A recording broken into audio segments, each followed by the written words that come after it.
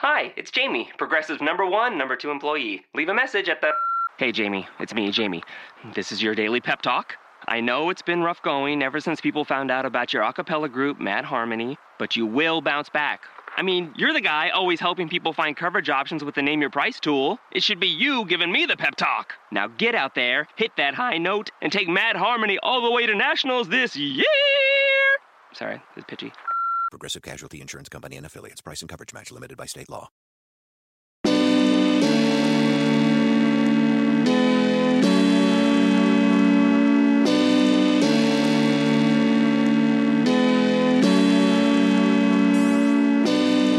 You are Locked On Trailblazers, your daily Portland Trailblazers podcast, part of the Locked On Podcast Network.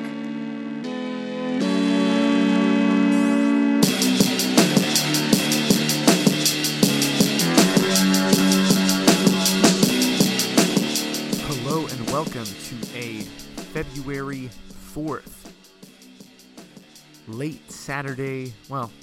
Friday night, early Saturday morning edition of the Locked On Blazers podcast.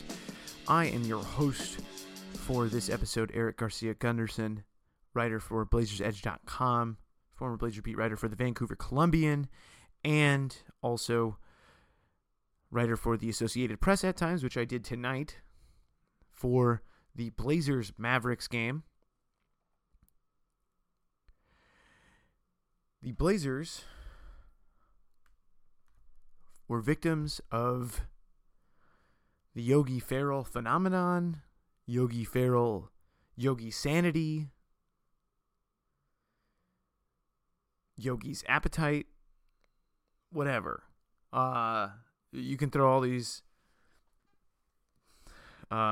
puns out there for all this stuff, but all you care about is that the Blazers lost 108-104 behind 32 points from Yogi Ferrell, a guy who is playing the fourth game in 6 days on a 10-day contract. Ferrell dropped 32 points, 11 of 17 from the field, 9 of 11 from three. And in addition to the great game from Ferrell, Wesley Matthews had 27 points, former Blazer, and played a game-high 40 minutes as well. Oh boy, this is the Blazers season in a nutshell. If they've done this before, they may do it again. Just when you think that they've turned a corner, they get some momentum, they get a nice win at home against Charlotte, who is while they are not in the playoff picture, are a respectable team, a well-coached team, a team that you would be happy taking a win from. And they had won, I believe they had won 4 out of 5. If I'm not mistaken, the Blazers had. They won 4 out of 5. 4-1 over the last couple of games, including that Boston win. But yeah, this team falters once again at the hands of a team that on paper they should beat. And it's just another disappointing game for them. Really, I mean, this is just what the season has been all season long. This is the 2016-17 season. Just when you think that they're going to turn a corner, they have a slip-up like this where on paper you don't think they should slip up. And that's been the season so far. Damian Lillard in this game just had a really rough night from the field. He was 4 of 20. I think a lot of credit goes to the Mavericks for really working hard on the defensive end. Wesley Matthews was fantastic, guarding Lillard a lot of the night, really just denying the ball, getting up way out past the 3-point line, guarding Lillard at basically the 4-point line. And Lillard was never able to shake loose. He didn't hit his first 3-pointer until I believe there was about 7 minutes left in the fourth quarter, and then he was just never able to really get it together. He wasn't really sloppy with the ball tonight, but on one of the crucial possessions of the game down the stretch, he threw a cross-court pass to Al-Farouq Aminu when they were down 1, and then the Mavericks come down the next play, and then Ferrell hits the three-pointer to win the game, essentially. And yeah, I mean, that's tough, but that's how it goes sometimes. And yeah, it was a pretty rough game for the Blazers overall in all facets. It was pretty bad. There's really no other way to say it other than the Blazers played very poorly. That Lillard turnover was, that three-pointer on the next possession was a Seth Curry three-pointer, not the Ferrell three-pointer. Ferrell hit a three-pointer with 19 seconds left. It was kind of a scramble, but he also was left wide open on that play, and he knocked it down. And Ferrell was fantastic all game long. And it was funny, as I was sitting courtside at the game watching the Mavericks warm up tonight, I watched Ferrell warm up, and I knew that he was on a 10-day contract, and I knew that a lot of people were talking about him because he has played very well over the last 3 games entering tonight, and watched him warm up, and I just thought to myself, this is the type of guy that just gives the Blazers problems. If I were to say, just anecdotally, their defense against guys that are on the outer rungs of the NBA, not the stars, not the guys who you do everything you can in the world and they're still going to score 25 points, 30 points. I'm not talking about those guys. The guys like Ferrell, this season has been marked by guys like Ferrell, guys like Dellavedova, guys like Tony Douglas going off against this team. And Ferrell had the biggest game of any of those guys tonight. And he's just a fast guard. He's unheralded. He's quick, and he wants to prove something. And I think that a lot of point guards that are trying to prove something have had a lot of success against the Blazers. And this team has just had a lot more trouble this season. It seems like preparing and getting geared up for games against bad teams, against teams that they should beat. They lose to Philly, but they beat Boston. It feels like it's been that way this season, where they'll get they'll get a nice win here, they'll beat the Bulls on the road or something, and then they just completely fall off a cliff. And this whole season has just been falter and stumble after stumble. And credit to the Mavericks, who are playing much better. And I think a lot of that has to do with the addition of Ferrell, who has played in every game for the last 4 games, played over 30 minutes in all of them, and has just been a big part of their success with Devin Harris and Darren Williams out over these last couple of games. He's a young guard, gives them a lot of energy, gives them things that those two guys don't have at point guard. And he and Seth Curry have both been playing very well. Curry, coming into this game, was averaging over 20 points per game, and he had 19 points tonight, including 9 in the fourth quarter. I think he scored 8 straight points at one point, and really just helped put the Mavericks over the top at the end. And the Mavericks are playing well, but my goodness, the Blazers just, this is what this season has been. This is a team that, while they are playing well, and they're not only have they won 4 in a row, they've won 8 of 10. They're 2.5 back now of the 8th seed in the West. But regardless, coming off a win against Charlotte, coming off of a nice stretch of play where they're like, hey, you win 4 of 5. Things are going in the right direction. Maybe we can make something out of this. Maybe they could go something like 8 of 10 or 8 of 11 like the Mavericks have gone. And they just can't do it right now. I mean, they still have time. They still have time to kind of make the most of it. I think they're 4-3 in their last 7 games.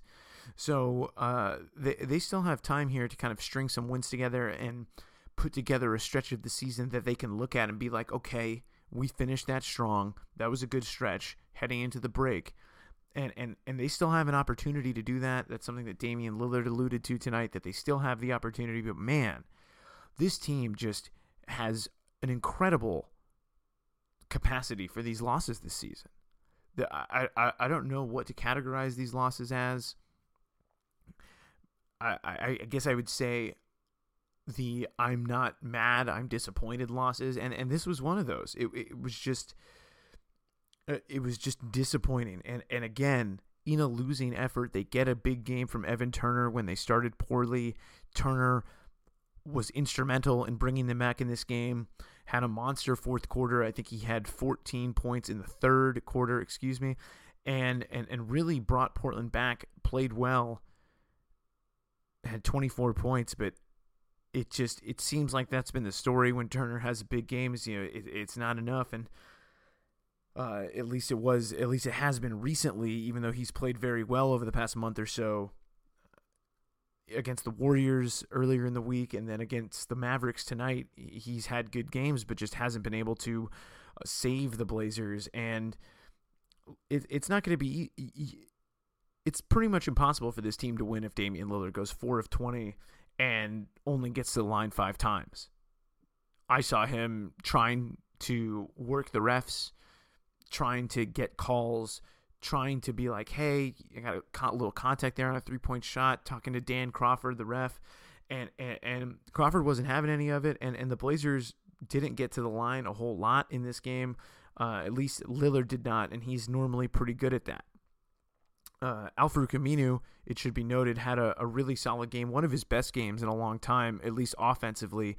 He had 14 points, 5 of 10 from the field, 4 of 8 from 3, 8 rebounds. I've mentioned a lot throughout this season that he hasn't connected on his 3-pointers, and that I think that is really holding the Blazers back. He hit his 3-pointers tonight, but the Blazers still lose. Aminu got the start in the second half of this game, replacing Noah Vonleh in the starting lineup. The Blazers were dominated in the early going. They fell behind, I believe it was 17-4, and then the lead got to as high as 20 in the first quarter, and it got to as high as 22 in the second quarter. So Portland was playing from behind the entire game, and the start was a couple of things, because the way the Blazers scouted Ferrell coming in, Ferrell was a 28% 3-point shooter, so stats say, let's go under the pick and see if he can shoot it. And the Blazers did that, and then they kept doing that after he hit a couple, and then in the second half it seemed like they really locked in a little bit more on defending him and sticking with him and staying in front of him and not letting him get those openings for threes, because he was clearly feeling it in this game. But that early strategy, that early counting on his 3-point shooting stats to hopefully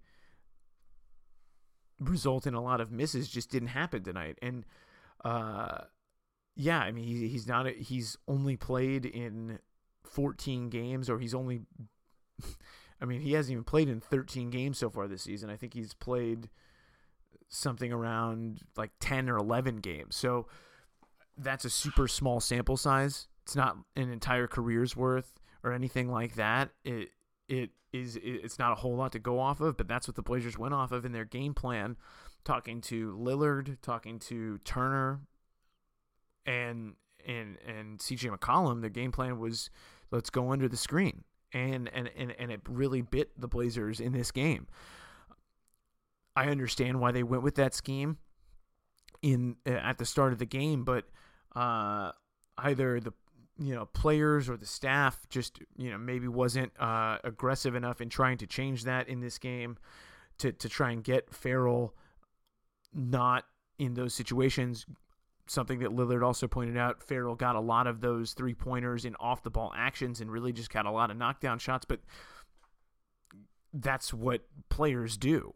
So that's not really an excuse to let him go off and let him get loose like that. I'm sure the Blazers will be more prepared when they play Dallas in a couple days down in Dallas after they play the Thunder. They play on Tuesday down in Dallas against the Mavericks. So I would expect a change schematically from the Blazers in terms of their defense. But, yeah, as far as tonight goes, that was just how this season's gone. I wouldn't say it's the worst loss this season. I wouldn't say this is some kind of revelation or that this is not a big... This is just who this team is. This team's inconsistent. They're not good. They lose games to teams they shouldn't. And they are disappointing at times. A guy who did not have a good game tonight for the Blazers was Allen Crabbe. I think a lot of credit should go to the Mavericks. Wesley Matthews in particular, when matched up with Crabbe, really took it personal, I thought, to defend Crabbe and really just take him out of the game. Maurice Harkless did not look good in this game, just objectively speaking. Had one of his worst games of the year while he's healthy. I know that he had that game against Cleveland where he looked very tired from not a lot of sleep. Harkless had only 2 points, 2 rebounds, and was 1 of 5 from the field in 19 minutes. They tried to get him going on some of those post-ups, but he just wasn't able to get those going. Ed Davis made his return tonight. He played 17 minutes, had 2 rebounds, and had 5 points. I was surprised with how the Mavericks were playing the Blazers, the way they started the game by putting Harrison Barnes, a wing, on Mason Plumlee, who's a big playmaker for the Blazers. I thought was a really smart move, and I thought that maybe the Blazers would switch over to bringing Myers Leonard in the game to try and space the court. They stuck to their identity, their starting lineup. They didn't do anything crazy, and it almost worked, but they weren't able to get enough stops down the stretch. The Mavericks tonight hit 17 of 31 three-pointers, just an absurd number. I think a couple of years ago, the Blazers franchise record for three-pointers in a game was 17. I don't know what the Mavericks number is, but 17 of 31 from 3 is ridiculous. And that was one of the things that came out from this game is just, the three-point line in this one was a major difference. The Mavericks outscored the Blazers by 24 points from the three-point line. So, that makes enough of a difference. The Blazers being able to win things like points in the paint, 40-20, did not matter. And also, they didn't have a lead in this game. The Blazers were behind from the very beginning, and it was a wire-to-wire victory for the Mavericks. So, yeah, Blazers lose this one 108-104. Yogi Ferrell continues kind of a fairy tale week for him after signing a 10-day contract and making the league. One of the things he said was he's living a dream. And even Terry Stotts, who got his start in coaching in the Continental Basketball Association, the old CBA, even after the game, even he had an appreciation for what Ferrell did as a guy on a 10-day. And there haven't been a lot of stories like Ferrell in the NBA, really, where guys get undrafted and just ball the way Ferrell has. Obviously, Jeremy Lin is a guy that comes to mind for a lot of people as one of those out-of-nowhere NBA stories where he becomes a star. Jeremy Lin is a great example. Another example that is a lot more dated but is local, Billy Ray Bates, who signed with the Blazers at midseason in the 1980 season and was just scoring and ended up staying with them. That's another story. And Ferrell tonight actually made some history, becoming the third undrafted rookie in the history of the league to score 30 points in a game in his first 15 games as a pro. So Yogi Ferrell making history, obviously not in the way against the Blazers, you obviously did not want that, but just a little bit of context for you on his night and how how remarkable it was. So Portland will get another shot at Ferrell in a couple days, which I'm sure they want. I'm sure they don't want to have this loss to the Mavericks linger for too long. They have to worry about the Oklahoma City Thunder, though. Before that, they play the Thunder at noon on Super Bowl Sunday. So that'll be a little pregame for you before the Super Bowl. Blazers play the Thunder in Oklahoma City Sunday at noon Pacific time. Hope you enjoyed the podcast that I had yesterday about the Isaac Ropp, Neil Olshey feud with Corbin Smith, excuse me. I know that the audio had some issues there, but I really appreciate it if you bared with me on that. It wasn't great. Sorry. Recording on separate channels there, so try not to have that happen again. Really apologize for some of the audio concerns on that podcast, but we assure you that we'll revisit the topic of the Blazers and the media and how that goes. We're working on trying to get some more guests who also have had experience with that in addition to myself. So I think that's going to do it for this edition of Locked On Blazers, part of the Locked On Podcast Network. Would really appreciate it if you subscribe to the podcast on iTunes, Stitcher, Audio Boom, Google Play, TuneIn FM, wherever you get a podcast. If you listen to us on FanRag Sports, would really appreciate it if you subscribe to us. Maybe tell a friend if you think it's good. And yeah, it's getting late for me. Filed the story on deadline, and which was fun. Haven't done that in a little while, but it was fun to do that. But yeah, it's getting late here. I think that's a good talk for this evening on the Blazers. And I just want to say a couple other things before I wrap up here about two guys. Dirk Nowitzki, he only had 9 points tonight in 33 minutes, but it's still fun to watch that guy play. His jumper is the prettiest thing still, just how high that arc goes, and also just how much of a pleasure it is to watch Wesley Matthews. I'm sure a lot of you who watched this game probably felt that way, and it was just fun to watch him. Rick Carlisle really even called it out tonight that there's something about Matthews when he comes to Portland, and he really enjoys it, and I don't for a second think that it's not about revenge and disrespect and all the Wesley Matthews narratives that are now targeted at the Blazers and at Neil Olshey, who didn't want to re-sign him. So yeah, pretty interesting night, rough night for the Blazers, but a night that we have come to know very well this season. So until next time, Blazers play Sunday against the Oklahoma City Thunder. Russell Westbrook and co. await for a big road game and on a little road stand before they come back home and head towards the All-Star break. So until then,